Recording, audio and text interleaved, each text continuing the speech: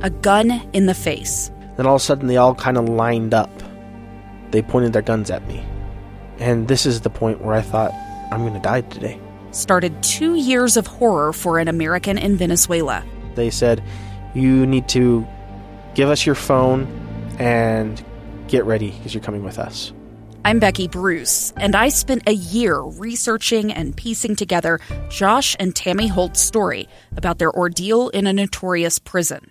That's when everything started to turn bad. We had another pound on the door. Boom, boom, boom. And there was the police once again.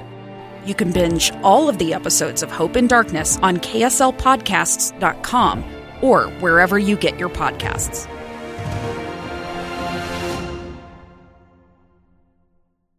The Healing Power of Forgiveness. Lessons learned from the Letter Podcast. The healing power of forgiveness matters quite literally for the human heart. Amy Donaldson, host of The Letter, shares more about the mother who lost her son to a random act of violence and the love she now has for his murderer. Forgiveness may be more complicated than we think. This hour on KSL News Radio 102.7 FM and 1160 AM. Cy and Ron Snar were already in bed when the doorbell of their Salt Lake City home rang late on the night of August 28, 1996. Cy immediately realized their 18-year-old son Zachary wasn't home. And when their daughter Sydney appeared in the doorway to tell them that police wanted to talk to them, she knew their visit was about Zach. We knew it wasn't going to be good. I said, "What's happened to my son?" Because I knew. And they said, "Well, will you sit down?" Zach had taken his friend Yvette Rodier to Little Dell Reservoir in a canyon just east of Salt Lake City to take pictures of the rising full moon. And they said something like, "Your son, Zachary, was involved in a shooting tonight." And I just thought, you've got the wrong kid. Zach would never be involved in something like that. And I remember my dad's voice just cracked, and he said, "Well, is he okay?" They said he had been shot, and he hadn't made it.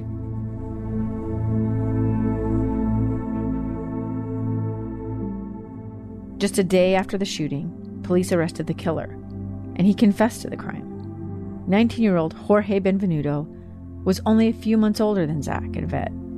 Investigators say the 19-year-old told them he decided to randomly shoot two teens while they were taking pictures. The attack killed Zachary Snar and critically wounded his best friend, Yvette Rodier, both 18 years old. The Snars could only piece together the shooter's motives from what they gathered in news reports.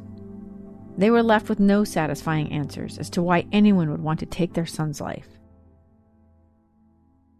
3 days after the murder, Zach's mother, Cy Snar, sat with her family in their living room and spoke to the press. If he had to die, I wished it would have been an accident because it would have been a lot easier to accept than this. I will never understand what happened to him. It was brutal. It was violent. It was senseless. And I will never understand it. I will never accept it.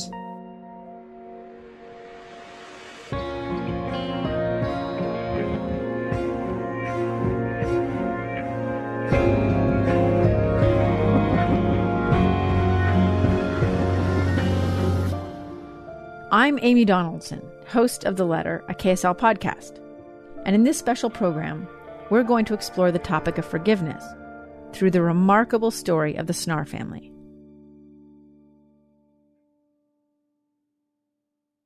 In the months after Zach was murdered, grief saturated every moment for his mother, Cy. I didn't want to leave the house. I just would curl up in the fetal position, honestly. It was just so painful, and just that pain, and then the anger. Anger at everything and everybody. I was angry at him, obviously. I was angry at God for allowing this to happen to my son. I would see other 18-year-olds out there, and I'd think, why are you here and my son not? And I know that's totally irrational, but that's where I was at that time. I'd see people out running and laughing, and I think, how can they do that?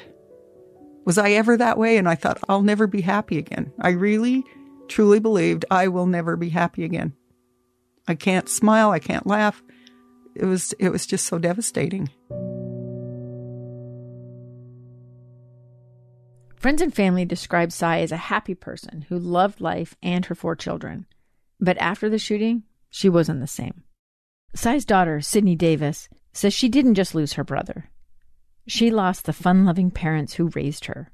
My mom she was always such a fun, energetic, passionate person who just loved to grab life by the horns, and she lost that sparkle for a long time. She just was so into her grief that I think for a while she just had to withdraw from all of us, which I get. And then my dad, beforehand, he was just this fun, loving, big laughter. You know, he laughs with his whole body and just this fun magnet for people, right? And afterwards, he just was so sad. I never saw my dad cry until Zach. Cy didn't even recognize herself. When you have that much hatred and anger in you, you become that. You are angry and hateful. I didn't like it. I didn't like what I had become. And Cy's husband, Ron, was in the same sinking boat of resentment. The only one I was hurting or killing was myself. And I'm so sick of it, you know. I says, I've destroyed myself and everybody around me. You know, nobody likes to be around me. And I can see their point. Cy didn't know how to live and love with such sadness and rage. She sought help from a counselor. What I liked about it was that she let me yell and scream and say how I was feeling and didn't tell me, you can't feel that way. You know, so many people right from the get-go, you have to forgive him. And it made me so angry. Like, I don't have to forgive him. I will never forgive him. I don't want to ever forgive him, you know. And even my own sister, you have to forgive him. Were you even able to discuss forgiving him? No. I mean, I'm sure they had good reasons People would why. say that. Yeah. And I said, it's not going to happen. I don't want to, you know. I hate him. I said that so many times. I hate him. Never had I felt that amount of hatred towards another human being where I was literally obsessed with it and it overtook who I was. As much as Cy wanted to change, she did not know how she could possibly forgive such a thing. I remember looking up and my oldest son was standing there and he just looked so sad. When I looked at him, he just walked out of the room. That was the kick in my gut, I think, that I needed. When he saw me so upset and he looked so sad and just turned around and left the room, I realized I had let the death of one child become more important than the lives of 3 more that I loved every bit as much as Zach. And it just brought me up short. Like, what am I doing? What am I doing to my family? I just knew that I had to change, but I didn't think I could towards my feelings for Jorge Benvenuto.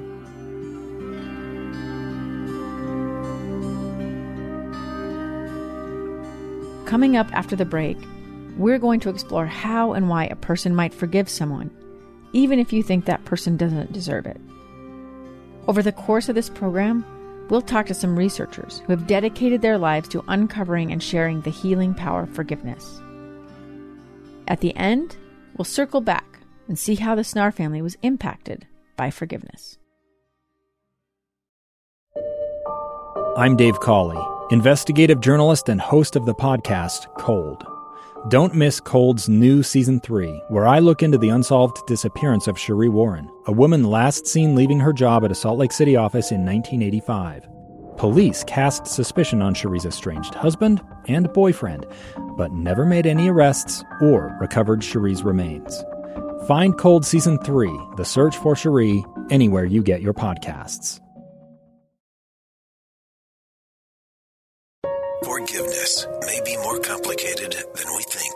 This hour, The Healing Power of Forgiveness. Lessons learned from the Letter Podcast with host Amy Donaldson. Download the Letter Podcast today. It's available wherever you find great podcasts and at kslpodcast.com. Professor Robert Enright has dedicated his life to studying, teaching, and promoting forgiveness. Hired by the Department of Educational Psychology at the University of Wisconsin-Madison in 1978 to study moral virtues, Dr. Enright found success studying justice and fairness. But after about 10 years, he asked himself a question that would change his career path and our understanding of forgiveness. Who am I helping with my research?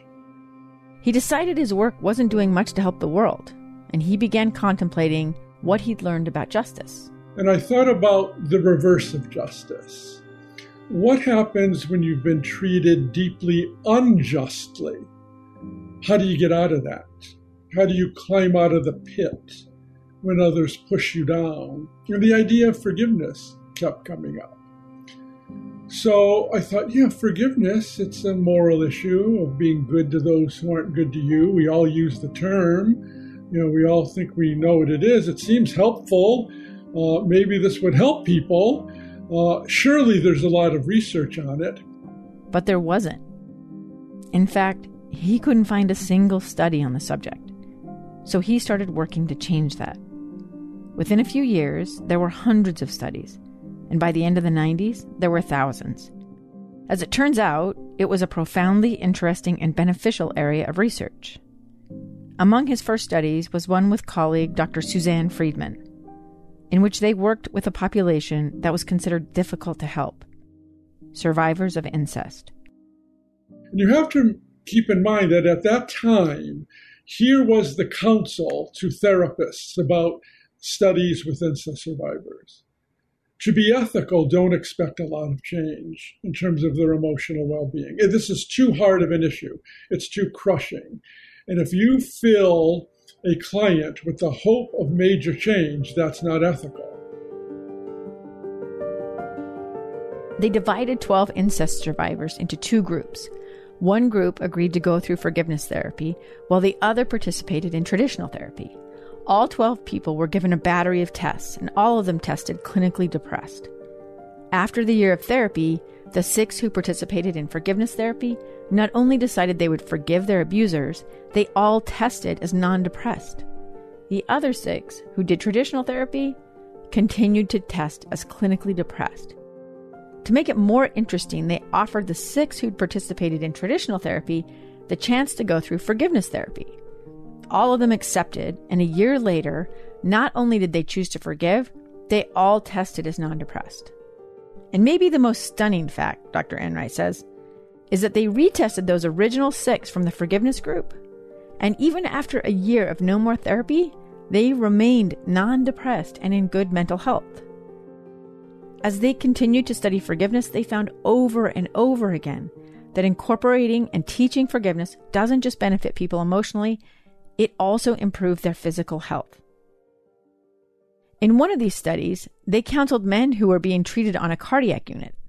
And when they told their story prior to forgiveness therapy, when they were angry telling the story, the arteries to the heart would narrow and they would get less blood flow through the heart, which is well known. Deep anger, when you have heart compromise, can shrink the arteries to the heart where you get less blood flow. They forgave, and when they told their story of deep hurt, 4 months after the intervention, the arteries stayed more open, statistically significantly relative to those who had regular heart health in the hospital. And Douglas Russell, who was the overseeing physician, said, "We have helped them avoid chest pains and sudden death." So, and that's a cause and effect study between learning to forgive and the improvement of a major organ of the body, in this case, the heart.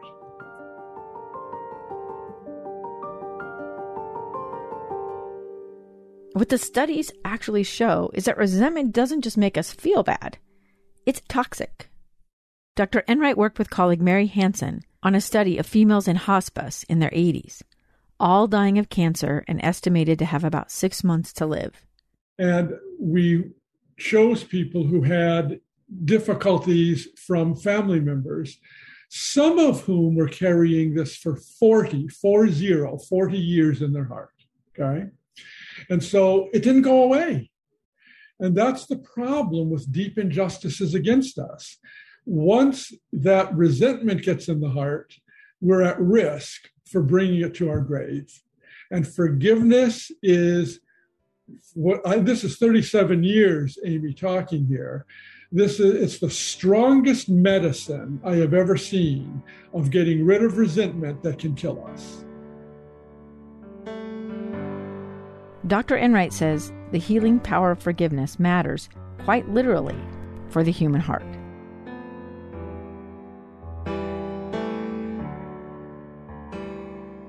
After this break, we're going to define forgiveness and talk about how we forgive, even if we want nothing more to do with the person who hurt us.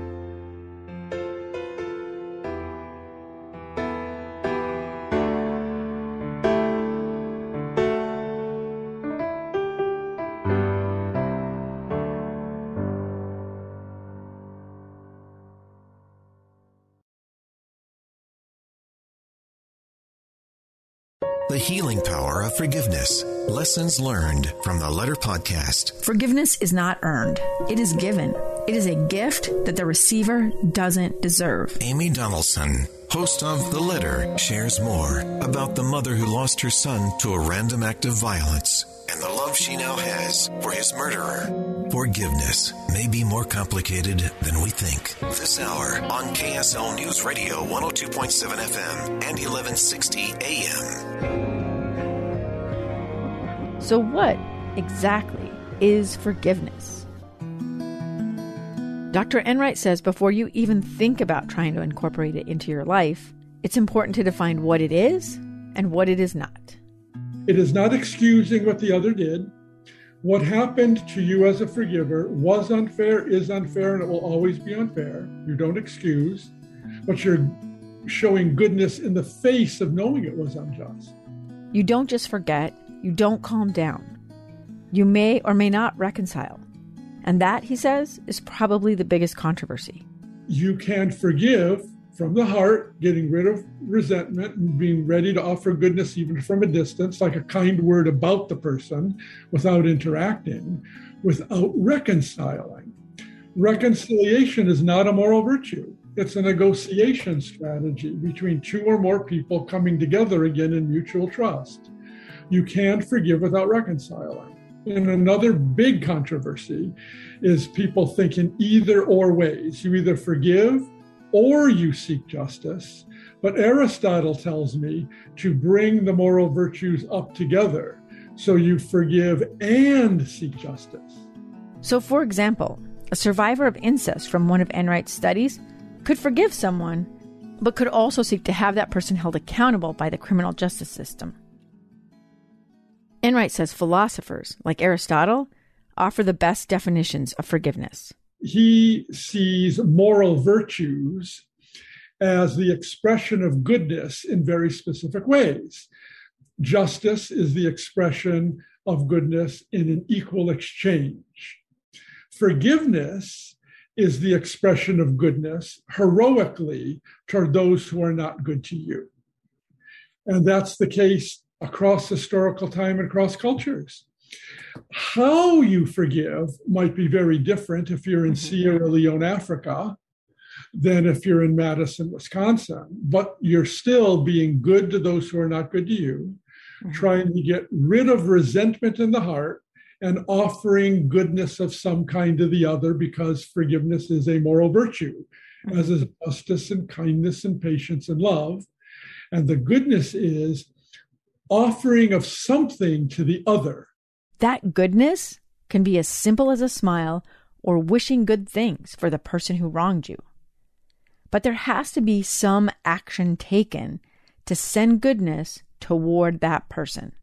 Dr. Everett Worthington, a licensed clinical psychologist and professor of psychology at Virginia Commonwealth University, began studying forgiveness a few years after Dr. Enright, and it was working with couples struggling with resentment that caused him to dig deeper into the practice of forgiveness. Over time, he also began studying, writing, and teaching about the benefits of forgiveness. He developed practical steps that teach people how to forgive. He calls it REACH, which is an acronym for the steps one can take to find forgiveness. Let's break down REACH. R is for recall the hurt. A person must revisit a hurtful situation, but with the intention of reshaping the feelings about that experience. A person makes a decision to forgive and decides they aren't going to pursue payback. E is for empathize, with the person who hurt you. Pretend to have a conversation with that person and pour your heart out. Try and understand what they might be feeling or experiencing that led them to this situation. Imagine ways to help that person, which builds sympathy, compassion, and even love. A is for altruistic gift. Forgiveness is not earned. It is given. It is a gift that the receiver doesn't deserve. C stands for commit. Once you've decided to forgive, write yourself a note. Do something that cements the feelings and the decision to forgive. H is for holding on to forgiveness. Writing about our feelings and experiences is one way to ensure that the emotions stay with us and that our commitment doesn't waver. We can reread these thoughts if we feel doubt or fear about our decision.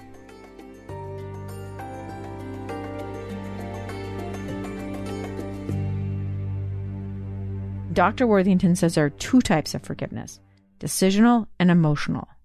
So decisional forgiveness is to make a behavioral intention statement that forswears or gives up the right to revenge and kind of says that I would treat this person as a valued and valuable person if given the opportunity.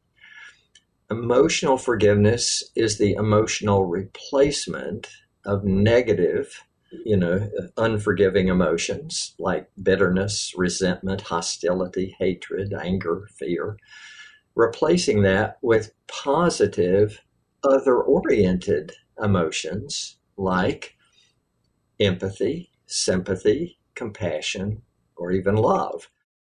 Dr. Worthington says for some people, unfairness is a roadblock to forgiveness. So when he starts talking with someone about forgiveness, he starts with the injustice gap. So the injustice gap is the amount of injustice that a person associates with this offense. Technically, it's the difference between the way I would like to see this event resolved and the way that I see it right now. So a small injustice gap, very easy to deal with. A big injustice gap, hard to deal with. The behavior of those involved can change how we perceive this injustice gap. If a person takes responsibility for what they did, we go, oh, that was hard. That reduces the amount of injustice I feel. The person apologizes. Oh, that was hard. That reduces the amount of injustice. If the person writes a letter and says, I'm sorry, well, that's going to reduce the amount of injustice, making it easier to deal with. But if a person refuses to take responsibility, blames you or whatever, doesn't apologize, doesn't seek to make amends, shows no remorse or regret whatsoever, all of those increase the amount of injustice that people feel. Now, what most people think is, forgiveness is how we're going to, get past that gap, that injustice gap. Well, it turns out there are many good ways to get past that gap. If we see a person suffer consequences for their actions, that might also reduce the injustice gap.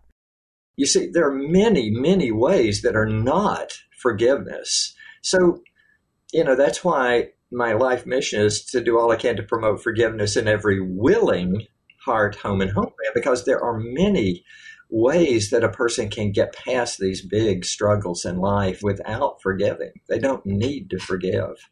Dr. Worthington says it's not the best option for everyone, but it does have advantages, emotionally and physically. If you look at all of those other ways, they all get rid of the negative, but there's no option for moving past zero. So, okay, I'm going to accept and move on. It's not going to bother me. I'm going to forbear. I'm going to tolerate this. I'm going to appeal to God to zap them. I'm going to see justice happen.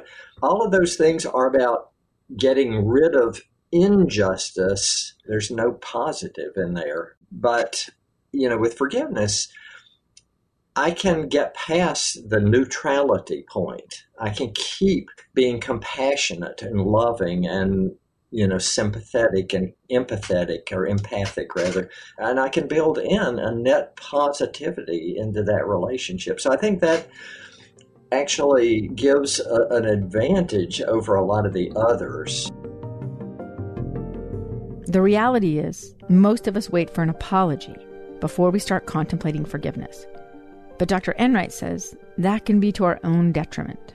You allow the other to have a power over you for the rest of your life, because your inner unrest, your resentment is not going to be released until you forgive.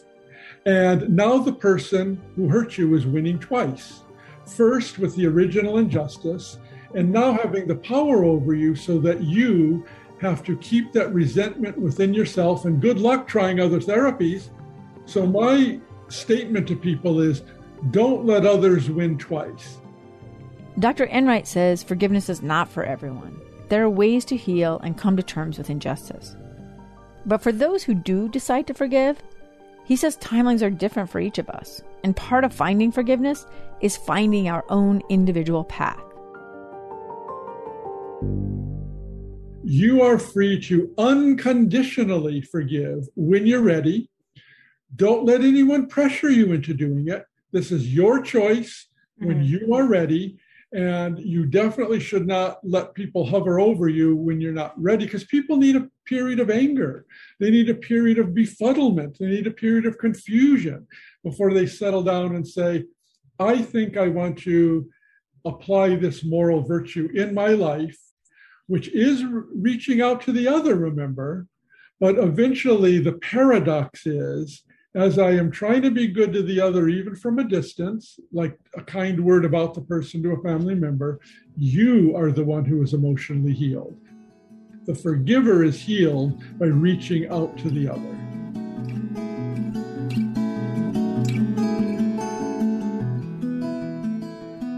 Coming up after the break, Sy Snar finds her own way to heal, years after the murder of her son. Forgiveness may be more complicated than we think. This hour, the healing power of forgiveness. Lessons learned from the Letter Podcast with host Amy Donaldson. Download the Letter Podcast today. It's available wherever you find great podcasts and at kslpodcast.com. Sy Snar was tired of being angry. Her rage turned her into a person she didn't recognize, and she lived with this resentment for many years. She knew she wanted to change, but she didn't know how. Then Sy got a call from a woman at her church who wanted to give a talk about forgiveness. The story the woman wanted to tell was about a victim of murder. And the woman was worried that if she spoke at church, it might upset Sy. And I said, actually, I'd kind of like to hear it. I'd be interested to hear it. She just gave us the most amazing talk about that.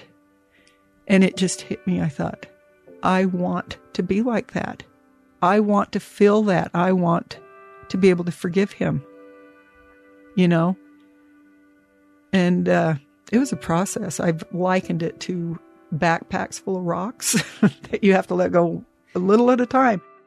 You may have heard of this backpack full of rocks. It's a common analogy used in the mental health field that helps people visualize how anger, stress, and shame can create an emotional weight that we might not even be aware we're carrying with us. The idea is to take out a rock, acknowledge what you've been carrying, and then put it down. The goal eventually is to empty the backpack. It doesn't happen overnight. It did not happen overnight for me. Sy says it took about 15 years until she was finally able to let go. It was a slow and deliberate process. And every time I found myself thinking about it, which was often, because I thought about every day for years, it's something hard to not think about. But I would I'd force my mind to go somewhere else. And after a while, I realized, I'm not thinking about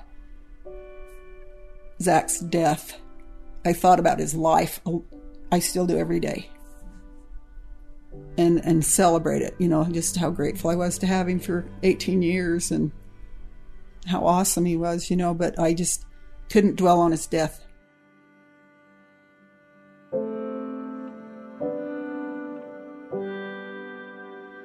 Eventually, in his own time, Cy's husband Ron also found his way to forgiveness. The pain of it all is killing me. It's destroyed me. And so Jesus was right. Love one another. He taught us the whole gospel's about love. And it's just not love the people you love. It's love everybody, even those who wrong me. Because Jesus can forgive them. We all can. Once Cy and Ron decided to let go of their anger, they found it open possibilities that had been closed to them for years, including a life-changing miracle, something no one expected.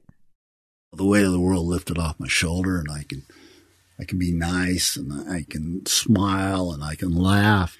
Everybody's got their own problems, and I've got to live with mine, and I'm going to do better with it. I'm going to change me first, and then try to help everybody change themselves too. If I can do it, they can do it. I've gone through a lot. I carried the hatred for so long. I had total forgiveness for him. And it changed my life for so much better.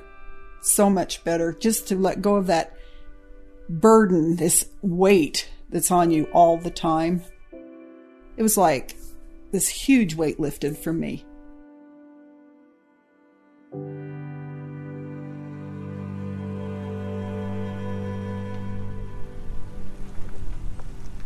Now, standing at Zach's grave, Cy says she loves the man who killed her son. I love George. I love his whole family. And I would not know him if Zach wasn't dead. And that's a hard thing to wrap my head around. If anybody would have told me even 15 years ago or even maybe 10 years ago that we'd be where we are now, I would have told them they were crazy. That'll never happen. That'll never happen. And yet it's been the greatest gift ever that this has happened. To find out what happens in this story after Cy decides to forgive, you can listen to the podcast. Episodes of The Letter are still being released weekly. But I'll just tell you this. The forgiveness came before what Cy calls the greatest gift. And that was the letter.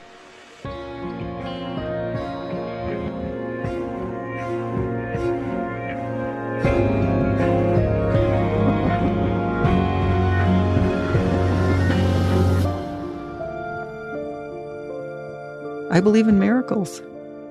Sometimes I thought, there are no miracles. Yeah, there are. And this is a big one. A gun in the face. Then all of a sudden they all kind of lined up. They pointed their guns at me. And this is the point where I thought, I'm going to die today. Started 2 years of horror for an American in Venezuela. They said, you need to give us your phone and get ready because you're coming with us. I'm Becky Bruce, and I spent a year researching and piecing together Josh and Tammy Holt's story about their ordeal in a notorious prison. That's when everything started to turn bad. We had another pound on the door. Boom, boom, boom. And there was the police once again. You can binge all of the episodes of Hope in Darkness on KSLpodcasts.com or wherever you get your podcasts.